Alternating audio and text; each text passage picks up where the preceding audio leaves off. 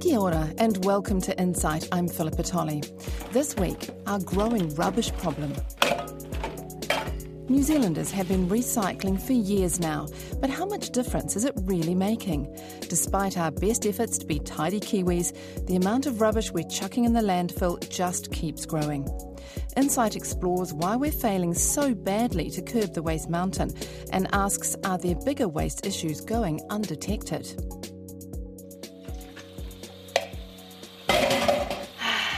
Another dish rack filled with expertly cleaned tins, frozen peas bag, and yet another plastic milk bottle. And another consumer cleansed of the guilt of living in today's throwaway society. We seem to spend more and more time these days standing at the sink, diligently washing out the recycling before someone comes to collect it from our curbside. So why is it that the amount of waste going to landfill is climbing every year? Yeah, it's reflected across all Western countries where people are recycling more than they've ever recycled before, and there's more waste going to landfill or incineration than has ever gone before. So the answer is simply consumption. And is recycling the answer? The Green Party thinks it's an answer, but we're relying on it too much to be the answer. Recycling is what you do when you've failed to do the other stuff like avoid and reduce and reuse. And this large international waste company thinks we need to take a long, hard look at ourselves. I think it's important for there to be a national debate really around the concept of recycling sustainability in the full, in a fulsome way, rather than looking at particular sectors where often vested interests are pushing their particular barrow. I think we need to look at it in totality and decide, are we here to feel good or are we here to actually do good? I'm Teresa Cowie, and this insight explores whether it's time to dump the current approach to dealing with our rubbish and look at how we might sort out the whole waste system, not just the recycling bin. Quite full this week, so a bit of extra scrunching down. A lot of the discussion around cutting down on waste seems to revolve around the virtues of recycling. A Waikato University law professor, Alexander Gillespie, says that's because it's a part of the waste problem householders can feel good about and they feel they can have some control over. But he says the economics of most recycling doesn't add up because the cleaning, dismantling, sorting and transporting of our unwanted stuff costs money. Recycling's part of the answer, but it's a minority part of the answer. You can do some reduction with products which have an economic value and which the market will help guide what can be recycled, but most waste doesn't have an economic value. Recycling works very well when there's an economic benefit. The best recycling at the moment is with metal, and the government doesn't even need to put the triangles on metal products because people who will collect scrap waste will come to your house, take away your old car, take away your old fridge, because they know that there's an economic benefit, but to recycle metal is cheaper than making it from virgin materials. And so then you kind of work down the list of where there's economic benefits. And so I could go metal, some plastics, some paper in some situations. But without an economic driver, recycling often just stops. It's like a wind turbine without any wind in it. Every year, New Zealanders produce 15.5 million tonnes of waste. Only about 28% of that is recycled. The rest goes to landfill, farm dumps, or is dumped illegally. Only about a third of the country's rubbish comes from our household bins. 2/3 comes from businesses, construction and demolition, and industry. So what can be done to tackle all that we can't control from our curbside recycling bin? And are we focusing enough on the bigger and more harmful waste issues? One of the main ways the government is trying to stop more rubbish going into our landfill is by charging a waste disposal levy on everything you send to the dump. Heard of it? Thought not. A 2011 study found that only 12% of people even knew it existed, and that's what many consider to be a major problem with the levy. So what is it?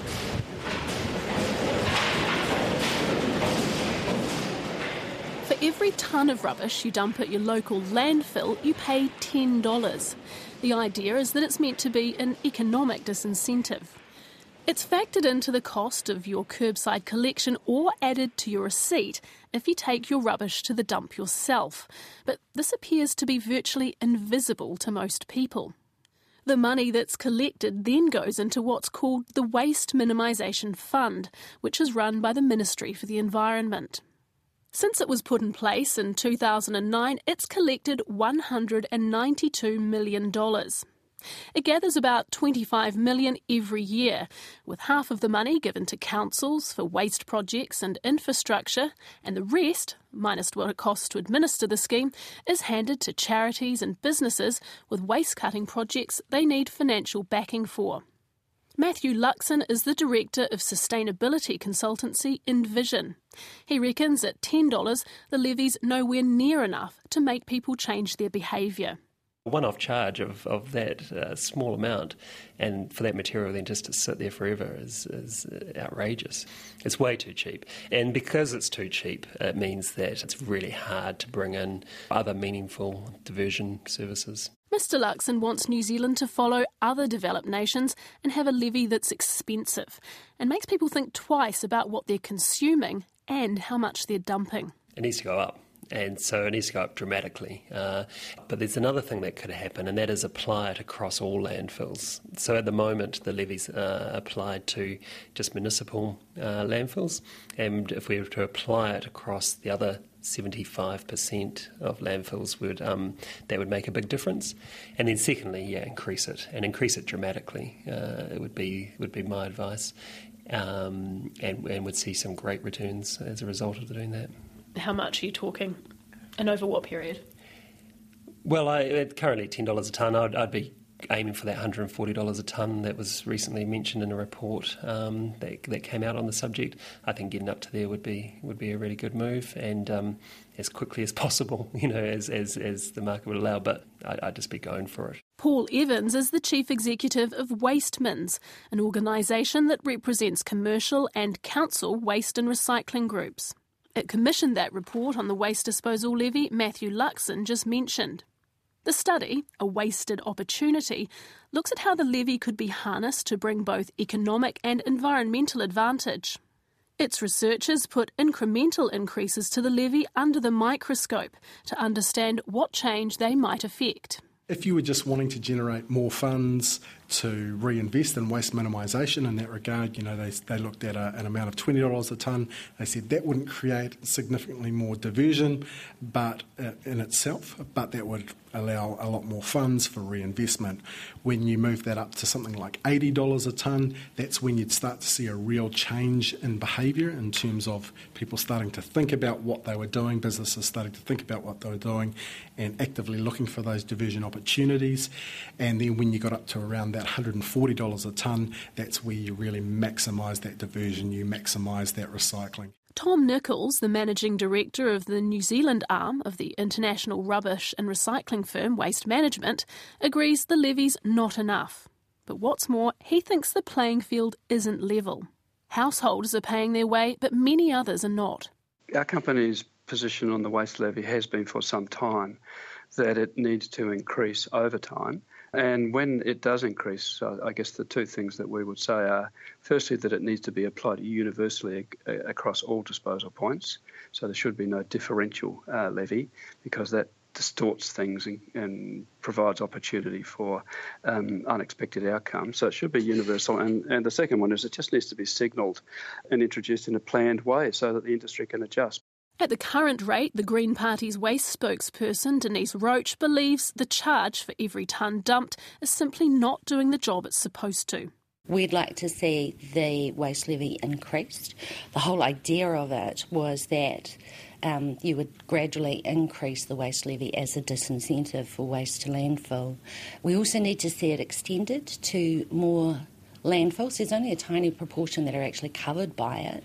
But not everyone's convinced that jacking up the price is the answer. In the 9 years the National-led government has been in power, it hasn't raised the levy. I asked its Associate Environment spokesperson, Scott Simpson, if National would raise it if elected in September. that involves a more sophisticated answer than just sort of saying yes, an increase. So there are some products, some waste streams, for instance, that the price of $10 a tonne might be perfectly adequate. But there are some other waste streams where obviously, yes, you'd want to encourage the avoidance of them going to landfill, and a higher price would be more appropriate, of course. So what sorts of things do you think should cost more? Well, we've got some big problems with, for instance, batteries, some of the toxic chemicals, some of the construction material that currently may not be being captured at all. There are a range of them, and the experts have a very good handle on what the list of products is. It's a long list, but I'm not convinced that just a flat $10 a tonne charge is necessarily the best way to encourage changed approaches to landfill. I'd like to have a menu of choices and pricing options that discourage the very bad things from being put into landfill.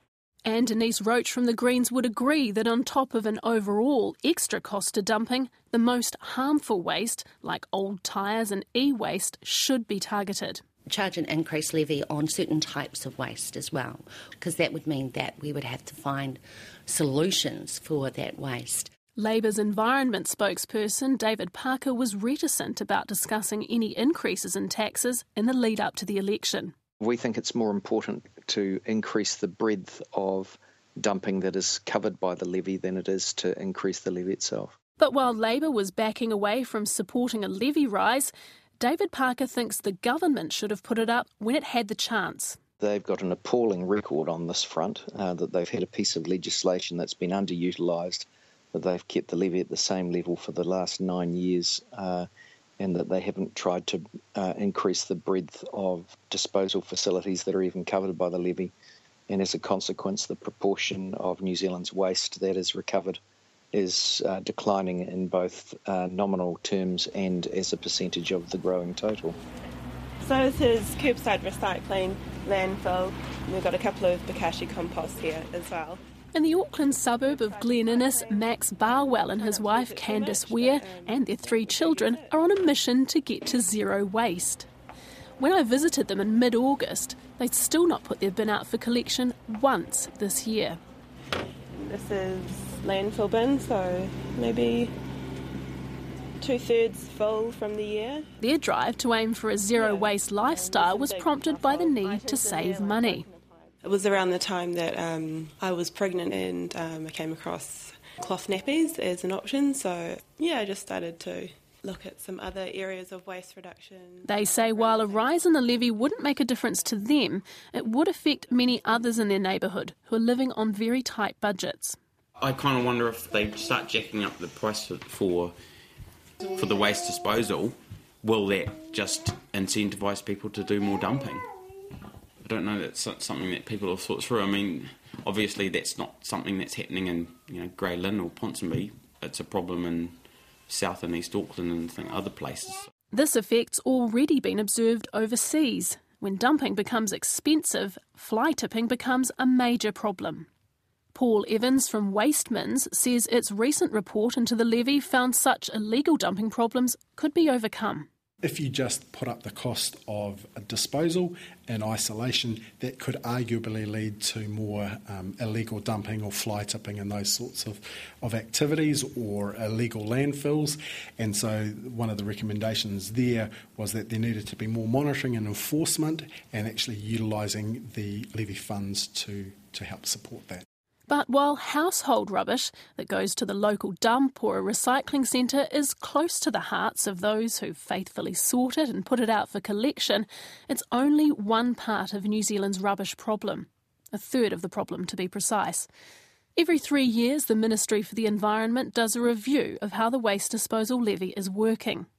In its latest report, released in July, it recommended extending the levy beyond what are termed Class A landfills, these are mostly your local council facilities, to all types of dumps. Only 11% of landfills are levied. The other 89% of industrial, construction and demolition and other waste can avoid it by being taken off to privately owned dumps, such as those owned by skip companies. Construction and demolition waste is one of the largest global waste streams, and it makes up an estimated 50% of all waste in New Zealand's landfills. So at the front of the site here, we've got our construction skip. So in here we've got a bit of timber waste, we've got some cement packaging, we've got some chipboard waste. So with New Zealand in the midst of a building boom, what would builders think of having to pay more to dump the packaging, offcuts, rubble and other waste from their builds? Simon Barber is the president of the Master Builders Association and co-owner of a Genian Homes franchise in Wellington. As he shows me through the skip outside a large 4-bedroom home his company's building, he tells me he thinks the construction and demolition waste probably makes up more than what the officials are putting it at. He thinks building waste needs to be cut back dramatically, and those producing it should have to pay their way. There should be a levy-based approach which is not charged on the recycling, so it supports that level. I mean, on any cost side of it, I mean, hey, the cost is just going to be passed on to the consumers, which are our clients through the building process. So, the average smaller builder probably wouldn't notice too much difference. So that would be built into pricing and quotes? Very much so. Hey, and it'll drive that recycling effort as well. And Simon Barber thinks a change in mindset around construction waste needs to start at the design phase. New Zealand has got largely a bespoke way of building their housing stock. So, more prefabrication, more modular construction would definitely help construction in a factory environment. Definitely help that waste minimisation. The large skip outside the almost finished house only cost about $260 for delivery, removal and disposal. A house build like this, he says, would fill about 4. It goes to a local company, which picks out anything of value for recycling, and the rest goes to its private landfill, no levy paid. Simon Barber says if dumping cost more, it would probably make builders put pressure on their suppliers to cut down on packaging and product design that causes too much waste. Well, I think the focus has probably got to be on the supply chain side of things. I think our suppliers have got to be held accountable to manage their waste. So a lot of the finishing products, I mean, take the bathroomware, the showerware, the polystyrene around a lot of our heating components, our chipboard waste. There was definitely a simpler process to be run through our supply chain. But there are some companies trying to make good out of the country's huge building waste problem. We have a 2.7 hectare facility here, and most of it's dedicated to recycling or processing of waste material that comes in here on a daily basis. We have about 10,000 tonnes a month comes in. There's a number of demolition companies come here because they have certain requirements as far as a demolition job's concerned to ensure that it's recycled. In Auckland, Graham Bowkett, the chief executive of Green Gorilla Recycling, says the majority of the construction waste that makes it to his recycling facility can be recycled. Okay, this is a materials handler which is lifting up consolidated waste and putting it on a sort line. So once it goes onto that sort line, it then moves through various stages of screens, and there's various machines that separate different materials out of that construction waste. And then as it goes further on, we'll see that there's some hand picking as well. We pick out a lot of timber out of the material, plastics, cardboard, more plasterboard, and all those sorts of materials from the waste that can be recycled. So of the material that comes in here, we recycle about 80%. So that's of construction waste and demolition waste. His company's done well out of the Waste Minimisation Fund grants, which the levy pays for. It's received 2 grants of just over $500,000 each to recycle plasterboard. Every house that's built has about 20% wastage in chipboard, so we collect that material and we bring it here and we recycle it for them. 20% wastage? Yeah, that's correct. It's a very large amount. These bales are actually full of ground up gypsum, so we receive here plasterboard from manufacturing and from the building supply people after they've installed chipboard in their homes, and the material comes here and we put it through our machinery and we separate out the gypsum from the paper, and then the gypsum goes off to farmers who use it on their soil, or it goes off to horticultural uses as a soil enhancer for planting. And the paper gets recycled and sent off to the paper mill. Its target is to recycle 8,000 tonnes of plasterboard every year. The company has another grant for $1.2 million for machinery to turn wood offcuts into fuel for the furnaces at a cement works in Northland. At the moment, but our chipping operation is a two-stage process. We've got a slow-speed shredder here, and then the material goes up into this high-speed chipper here, and that's where all the nails are pulled out. So we chip it into little 30mm chunks, and then it goes off into our hoppers waiting for trucks to come. And trucks come through here 24/7. He's upbeat about the fund, but some are critical of how the $80 million fund spent since 2009 is being prioritised, even though it's been distributed to 85 initiatives aimed at reducing waste. The Product Stewardship Council feels it's being used to make the government look good, cutting ribbons on projects that don't always deal with the most important and harmful waste problems. The Ministry's most recent review of the levy recommended that the Waste Minimisation Fund grants should be allocated in a more strategic way to make sure funding's available for projects that support New Zealand's waste minimisation priorities. It made a similar recommendation in its previous report 3 years earlier. The Green Party's waste spokesperson, Denise Roach, says a lot of public money is being wasted on the wrong projects.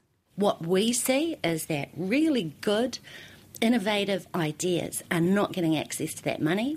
I think that the Waste Minimisation Fund has been directed towards big companies. It's been impossible for smaller for-profit organisations, community organisations, smaller, innovative recycling companies who want to do something else with what's coming through in the waste stream. It's been impossible for them to get access for it. The Ministry for the Environment, which manages the scheme, referred Insight's request for an interview to the National Party's Associate Environment spokesperson, Scott Simpson.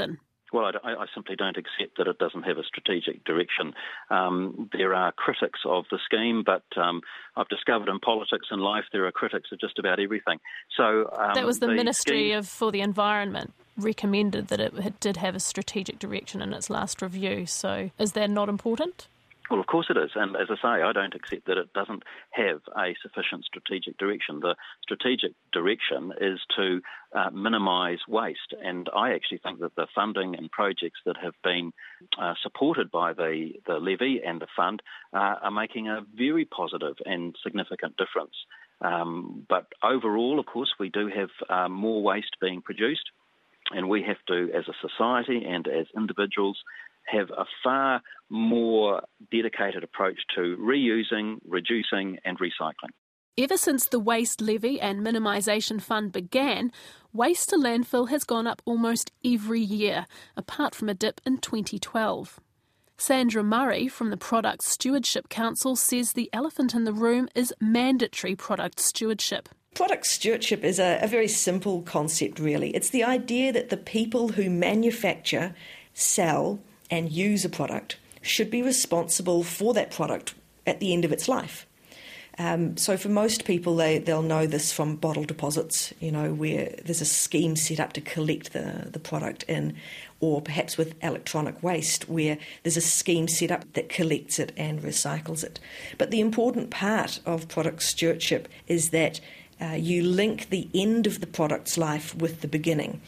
Most waste issues are caused by badly designed products. Now, when you just manufacture a product and then sell it, and you don't ever take responsibility for the end of life, then you don't bother to redesign your product. But if you need to take responsibility for the end of life of your product, either because you have a voluntary scheme or because you have a mandatory scheme in place, then you start thinking about your design of your product and you go, how can I design this product so that it's cheaper to recycle it? Under the Waste Minimisation Act 2008, the Minister has the power to declare certain products to be a priority and make it compulsory for manufacturers to have to deal with their products when they're ready to be thrown away. The products sustainability groups would like to see prioritised are the most harmful ones, like agrochemicals, e-waste, which contains heavy metals, and the 5 million contaminant-releasing old tyres that are dumped every year. National's Associate Environment spokesperson Scott Simpson supports product stewardship but stands firm that it has to be voluntary. There are already a number of product stewardship schemes around, and where they are part of a voluntary scheme amongst commerce and manufacturers, often they are amongst competitors, they work very well. So I'd like to see that those schemes extended as well. For the past 9 years, the National-led government has had the power to declare products a priority product for mandatory product stewardship. Why have you not done that? Oh, simply because we haven't yet had a compelling case to do that with any particular product. But that's something that I'm keen to explore. With growing landfill, you've got a compelling case to ensure that there is product stewardship, surely. Yeah, well, as I say, I think that this is an area where actually we've made very big progress. And the story that the government and we as New Zealanders have to tell on landfill is, I think, quite a good one. I don't accept for one moment that it's all a negative one-way street. But Sandra Murray says a voluntary system of responsibility leaves businesses which are doing the right thing with higher costs, and they're ultimately less competitive. Internationally and within New Zealand, what has been shown is that voluntary schemes simply do not work. The main reason they don't work is because of free riders. That's companies who can benefit from the scheme but don't contribute financially to it. The other reason voluntary schemes don't work is that they're often set up as a marketing tool, not actually as a genuine effort to recover the product and recycle it. And so they're a bit half-hearted about it. They don't fully fund it. It's funded from a marketing budget, not from a proper budget. And the schemes have very low recovery rates. There's often no transparency or tracking to ensure that the products are actually recycled.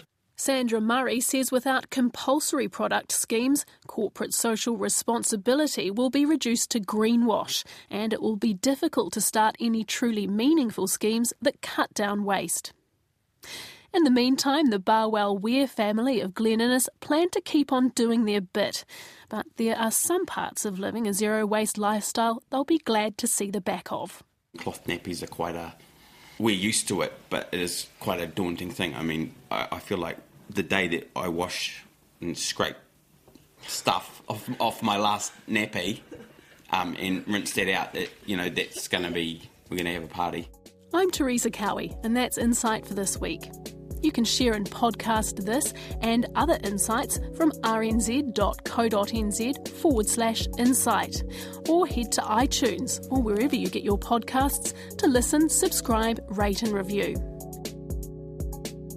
That program was produced by me, Philippa Tolley, with technical production by Phil Benge. If you'd like to get in touch, you can email us at insight@radionz.co.nz, or our Twitter handle is @InsightRNZ. It's been lovely to have you with us, and thanks for listening.